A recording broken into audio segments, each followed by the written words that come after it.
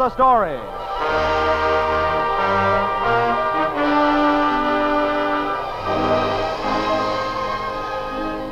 This is the story of a poet of the people. The story of what would happen to all creative writing if communism took over America. Walter Kingsford plays the part of Charles Lambert in the story called The Monkey's Cage.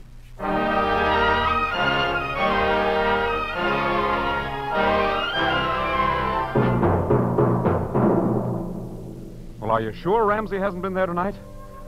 Okay. Have him call us. Tell him to call the magazine if he shows up. No luck? No, his brother hasn't seen him. Have you tried his house? 6 times. His landlady threatens to call the cops if I bother her again. Oh, this is ridiculous. A man doesn't go away without leaving a message. Somebody must know where he is. Can't we hold off his story until next month's issue of the Digest? How? We've announced it for this issue, and Bromfield has already done the drawings for it. This isn't like Ramsey. He's always taken his work seriously. Yeah, and sometimes he takes it a little too seriously. Huh? What do you mean? Did you ever hear him sound off when he's had a couple of drinks? No. Well, I have. Just the other night, as a matter of fact. We stopped in at the Blue Moon for a nightcap. One drink led to another, and before I could stop him, Ramsey started popping off about the curse of communism. That's it. What? Look, Bennett, it's been 5 years since the communists took over our country. You think they picked up Ramsey? When somebody disappears these days, he hasn't gone to the mountains for a vacation. Yeah. There's one chance. Call the Blue Moon and ask Joe if he's seen Ramsey lately. Well, he saw him the other night. Ask him if he's seen Ramsey since then. Okay, but I don't think it'll do any good. It's a chance. Hello, Blue Moon Cafe. Hello, Joe. Yeah? This is Gil Bennett, Springfield Digest. Oh, hello, Mr. Bennett. Joe, have you seen Mr. Ramsey today? Or yesterday. Or yesterday? No, I haven't. Hasn't been in at all? No, I haven't seen him for quite a while. Well, you saw him the other night. I don't remember. He was standing at the bar with me. Sorry, I don't remember. Now, just a second. I know I was there with Ramsey. And I also know we talked to you. And you talked to us. You even told Ramsey he was drinking too much. Do you remember that? No, and you'd better forget it. Look, Joe. Gotta hang up. Customers. Hello, Joe! Joe! He hung up. Of course. He's afraid to say anything. He knows Ramsey talked too much, and now he realizes that Ramsey disappeared. He knows what'll happen if he talks too much. And they've really got Ramsey. Yeah, but only Commissar Yeager and his brain trust know what's happened to him. The other night was just the topper. They've probably tailed him for weeks, months. Know everything he's done. Yes, and everything he's written. Hmm? Those 2 writers Yeager forced me to hire. Probably assigned them to the Digest just to spy on Ramsey. If you're smart, you'll take Joe's advice and forget you ever knew him. Ask no questions of anyone. Discuss Ramsey's disappearance with no one, unless you want to find yourself on Yeager's list. As far as I'm concerned, he never existed. But Ross... It's coming, Bennett. They'll be gunning for all of us before they're through. Yes, they'll get everybody who has any influence in the people's way of thinking. And where's a better place to start than with a literary magazine? They've stopped Ramsey from talking and writing. Who's next is anybody's guess. What about Lambert? Charles? Oh, his poetry is read by millions. Not in 100 years would they find anything in his poetry which could even vaguely be interpreted as anti-communistic. You never can tell. I know what I'm talking about. Why, for years, Charles Lambert has been writing about typical Americana, about the people. Even when he won the Pulitzer Award and went to England for 8 years, he still wrote about the things he remembered here in America. No, they'd never touch anybody like Charles Lambert. He's one man who's safe.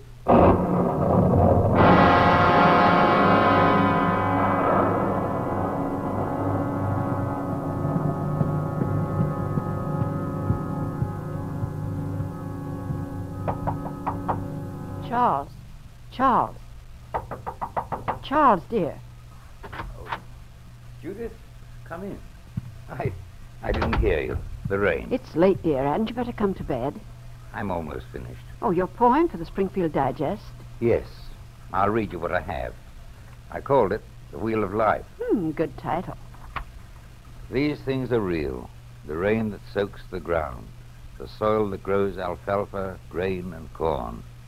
The crops that feed the cattle and the pigs. The food that fills our bellies gives us life. A fleeting thought, a moment at a time. These things are real, and they are all that count. These things are free.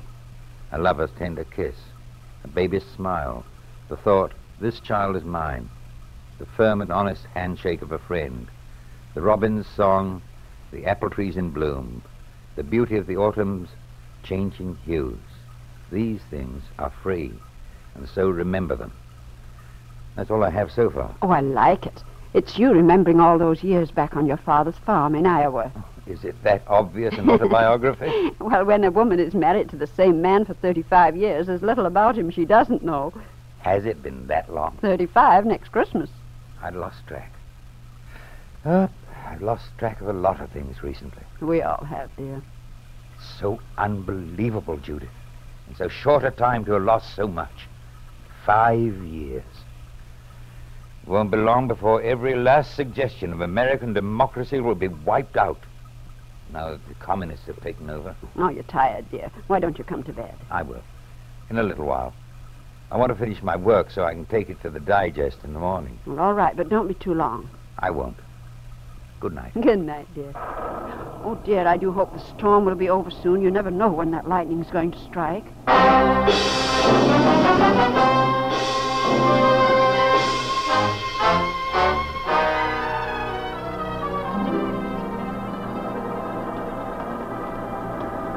Good morning, Russ.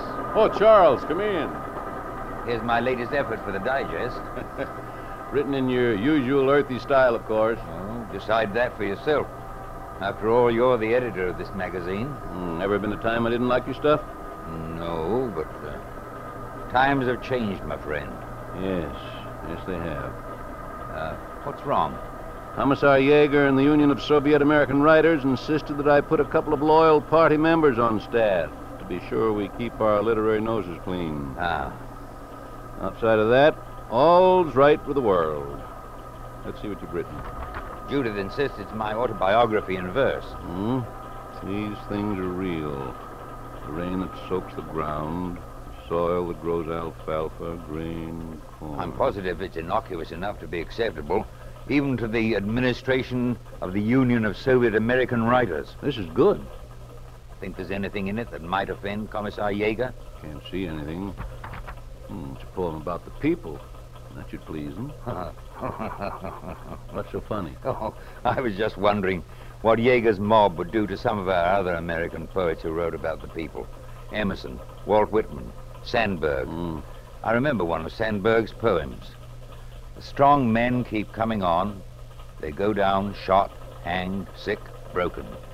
They live on fighting, sighing, lucky as plungers, the strong mothers pulling them on, the strong mothers pulling them from a dark sea, a great prairie, a long mountain. Call hallelujah, call amen, call deep thanks. The strong men keep coming on. If Sandburg wrote that today, they'd boil him in oil for advocating the overthrow of communist rule in America. Excuse me, Mr. Taylor. Yeah, what is it, Fred? Commissar Yeager would like to speak with you. Yeager? Tell him to come in. Yes, Mr. Taylor. Yeager here? Think it means trouble? No, I don't think so. Probably just on a tour of inspection. Well, I'm leaving. Mr. Yeager and I have nothing in common. I'll let you know what happens. Bye. Bye, Russ. Bye. Oh, hello, Yeager. Commissar Yeager, Lambert. Oh, yes, of course. Sorry. See you later, Russ. Right. Come in, Commissar. I see Lambert hasn't learned yet that we don't accept familiarity between the workers and the administration. Sit down. Thank you. You'll have to forgive him, Commissar. Those poets live in a world of their own. Yes. That's what I want to talk to you about. Oh? The administration isn't happy with some of the writing in the Springfield Digest. But we haven't printed anything. You are popularizing the works of writers whose literary and political thoughts conflict with ours. Your writers have forgotten that the first aim of Soviet American culture is the education of the people to party doctrine and policy. Where do our writers conflict? They concern themselves with a form of writing that is empty and foreign to the way in which we are educating the Soviet American people. This Charles Lambert is a good example. His verses are saturated with a spirit of pessimism and melancholy. But he writes about the people. His poetry is simple, honest, and most certainly not foreign to the communist line of thought. Here, this is his latest poem. Read it for yourself.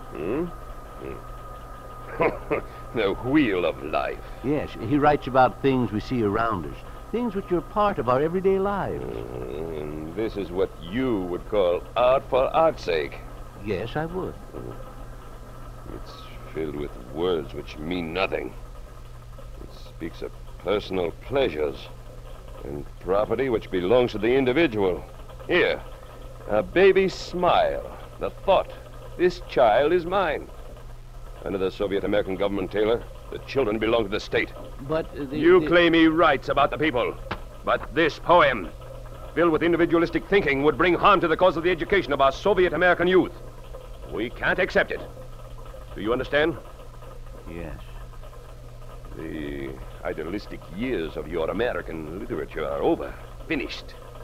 You are now living in the true democracy. It is evident that you have been publishing worthless works because you were afraid of offending a friend. But from now on, the Springfield Digest will accept no more pap like this work of Lambert's. From now on, all your writers will conform to the party line. Our literature cannot have interests other than the interests of the state and the people. The people, yes. Have I made myself clear? Only too clear, Commissar Yeager.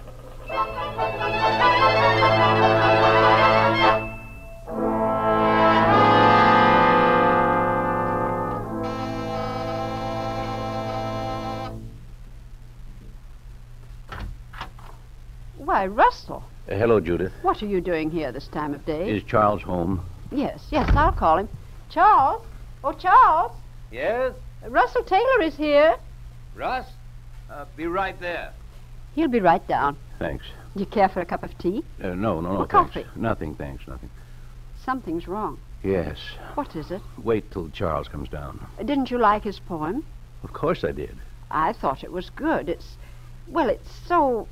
filled with the things he believes in. I know. Well, if you like the poem, I don't see what... I wasn't expecting to see you quite so soon. You see, Judith? He's what I call a real friend. Not only does he buy practically everything I write, but he also brings me my check personally. Charles, I'd like to talk to you, seriously. What is it? I didn't bring your check. As a matter of fact, there isn't going to be a check this time. Why, what do you mean? But you said you liked Charles' poem. Sit down, both of you. Sit down. Commissar Yeager delivered an ultimatum from the Union of Soviet American Writers this afternoon. What? It affects all the contributors to the Digest, particularly you, Charles. Why, Charles, he hasn't written anything anti-communistic. No, he hasn't, no. Neither has he written anything to advance the teaching of Soviet American literature to the youth of this country. Yeager said that? We said a lot more. He claims your work is idealistic pap, art for art's sake, full of sound and fury, signifying nothing. That you've forgotten the primary purpose of Soviet American culture is to educate the people to a party doctrine and policy. Soviet American culture?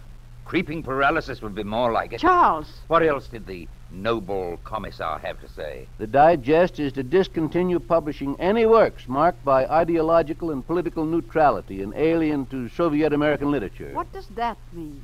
It means, my dear, that the personal liberty we've been enjoying is being seriously threatened. From now on, Charles and all the other writers will have to concern themselves with spreading Soviet culture in their writing and forget anything and everything which even suggests our dead democracy. The beginning and the end. Oh, that's impossible. How can they expect Charles to spread Soviet culture when he's an American poet? Judith, there's no longer any such thing as an American poet.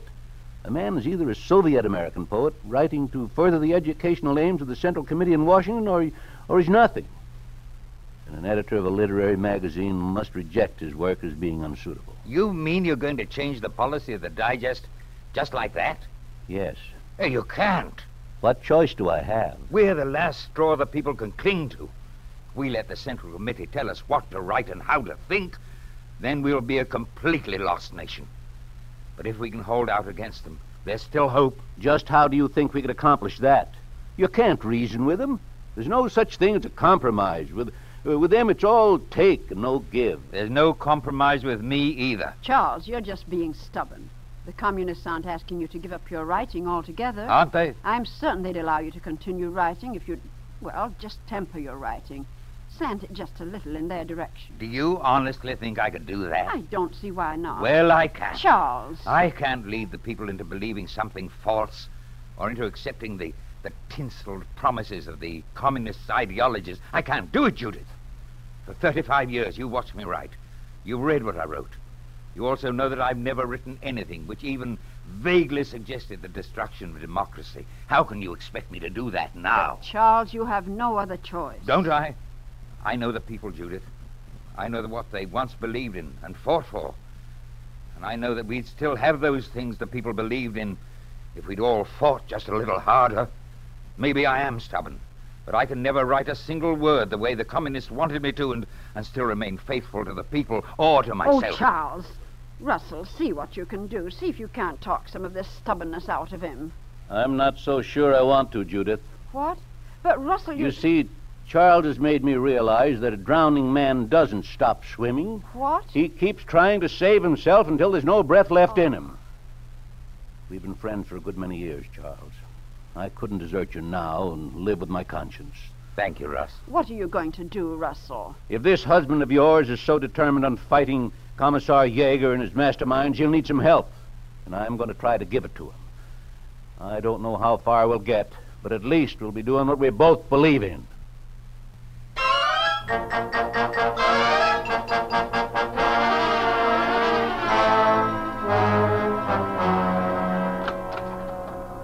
Taylor, I want to talk to you. Certainly, Commissar Yeager. Sit down, sit down. This isn't a friendly visit. No? Here, I've just finished reading the latest issue of the Digest. I hope it met with the approval of the Union Committee. It did not. I'm sorry. What exactly displeased you? Charles Lambert's poem. A visit to the zoo? But why should that displease you? It's just a description of a group of children touring the zoo and their reactions. Is that all it is? Yes. Since the primary aim of Soviet American literature is to educate the youth of our country, Lambert felt that a dissertation on a zoo might be an entertaining source of information. A description of the animals, their habits, their homes. Yes, I know all that. It's a simple little poem. It was written to amuse, not to offend anyone, Commissar. Lambert is a clever writer, Taylor. Yes, he But is. not clever enough. For the past several months, his aims have become much too clear. He insists he's a poet of the people, writing for the people. But that's a lie. He depicts the Soviet American people as loafers, as stupid and crude. He's incapable of finding in the life of the Soviet American people one positive thing, one positive figure. He continually mocks at Soviet American life, Soviet American institutions.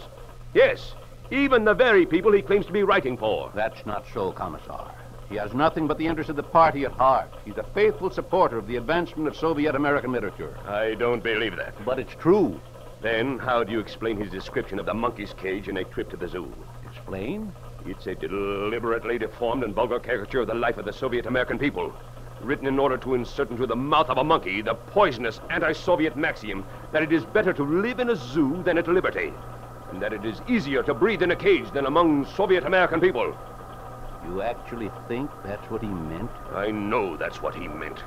Oh, but if you can read thoughts like that into Lambert's words, how is he to know what to write? And how am I to know what I can or cannot publish in the Digest?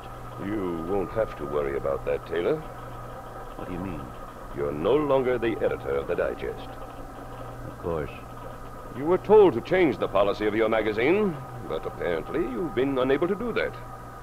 So, for the purpose of introducing the necessary order into the work of the editorial office of the Digest and improving the material appearing in its pages, the Central Committee has appointed a new editor-in-chief and an editorial board.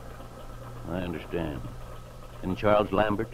Lambert has an appointment to appear before the committee at 3 o'clock. What are you going to do to him? Do? We're not going to do anything. We'd just like to ask him a few questions, that's all. You'll never get him to propagandize his writing. He might be convinced. Never. Nikolai Lenin once said that the Soviet regime rested on a balance of coercion and persuasion. I hope Lambert can be persuaded.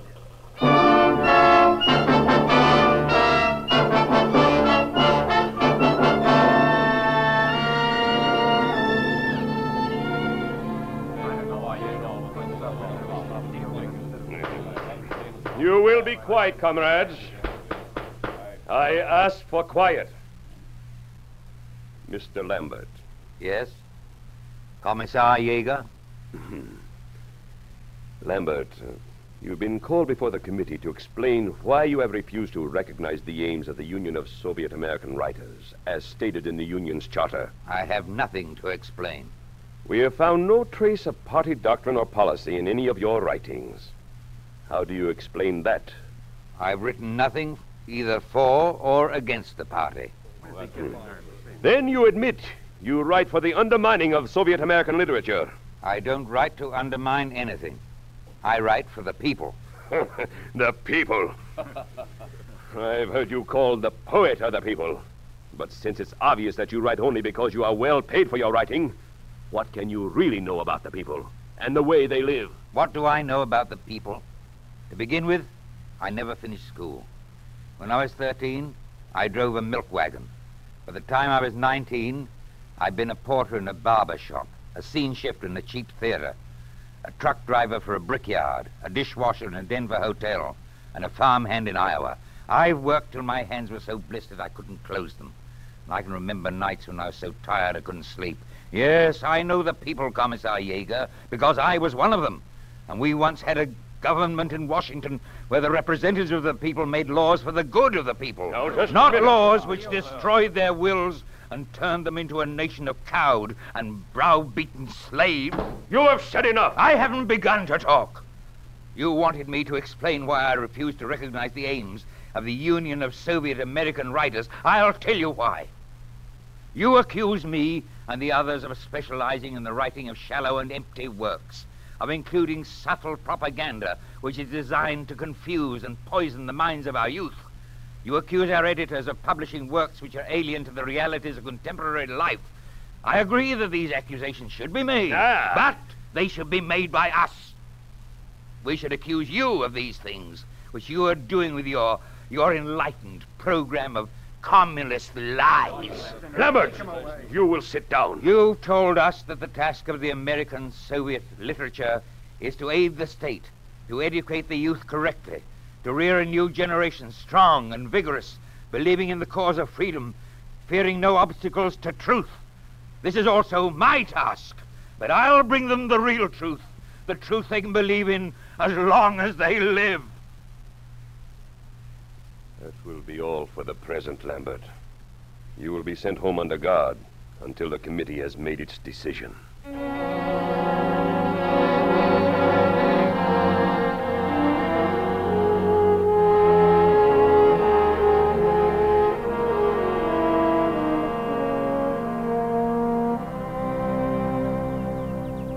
Looks like we're going to have an early spring, Charles. There's a robin out there in the apple tree. I hear. Charles. Yes, dear? Charles, what will they do to you? We'll know soon enough. Oh, Charles. Please, dear. Russell, Yes? close the window. All right. Why did you have to say what you did? Why did you have to say anything? He said only what he believed, Judith. And by saying it, he has destroyed himself. Would you have had me destroy my soul instead? Oh, I don't know. I don't know. If I can no longer give people something to believe in, to hold on to, there's nothing left. Don't say that. The Central Committee has already begun to circulate propaganda among the people, telling them that my poetry has been a mockery, that the words I've written actually picture them as uncouth, stupid, narrow-minded, that I wrote only for personal glory. But that's not true. The people will believe They it. can't. I'm afraid they will, Judith. Oh. Well, Russell, we tried. Yes. Will you take this? What is it? My epitaph. By what odd chance did I go shouting in my songs that I am a friend of the people? My poems are no longer needed here. And I, too, by your leave, I am no longer needed. Bloom, youth, grow healthy in your bodies. You have another life, a new refrain. But I go on alone to the unknown country, my rebel soul forever humbled. Charles. I'll answer it.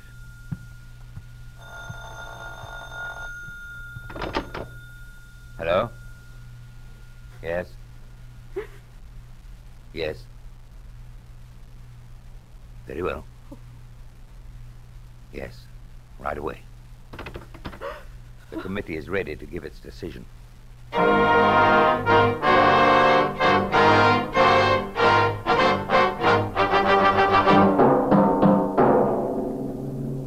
Lambert, you stand accused not only of refusing to write according to party policy, but for treasonable utterance against the Central Committee of the All-Union Soviet American Party. Ordinarily, such action is punishable by death or banishment. But in your case, we are making an exception. You're a brilliant writer, Lambert. It's unfortunate that your writings have been filled with words which are empty, unreal. However, it is the feeling of the committee that in time you may still be valuable to us as a writer. Never. Never is a long time. You may change your mind. Until you do, you will continue writing. What? Oh, not poetry, you understand. What then? You have insisted you are a poet of the people, that you are one of the people. Very well. Since you feel it is easier to breathe in a cage than among loyal party members, you will be given your own little office, a desk and a chair. And as the days go by, the months, the years, your job will be to write about the people you love. But you won't write about the things that bring them life. No. You will write their death notices. Hereafter, you will be in charge of the Springfield Digest obituary column.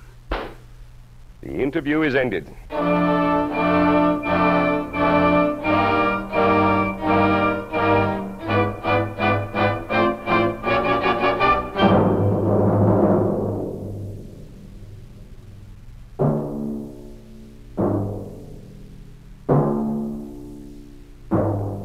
You have just heard a story of what happens to a poet under a communist regime.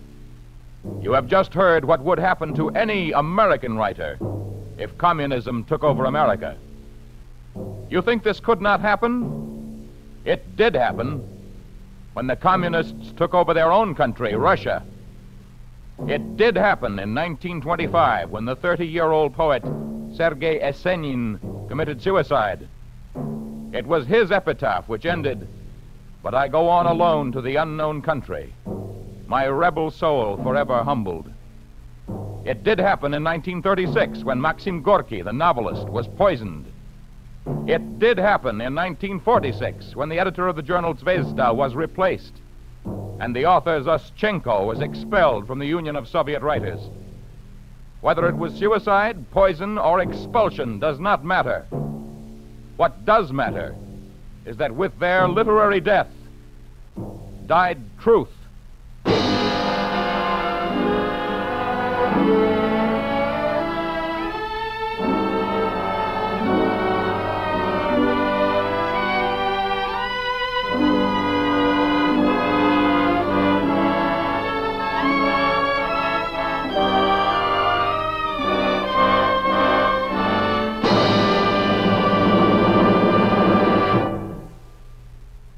For what avail the plow or sail, or land or life, if freedom fail?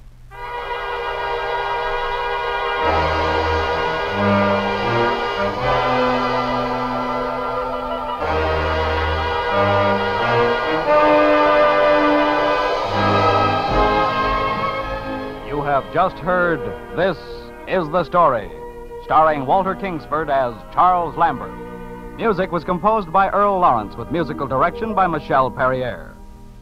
The Monkey's Cage was written for This Is the Story by Milton Kahn, produced and directed by Robert M. Young.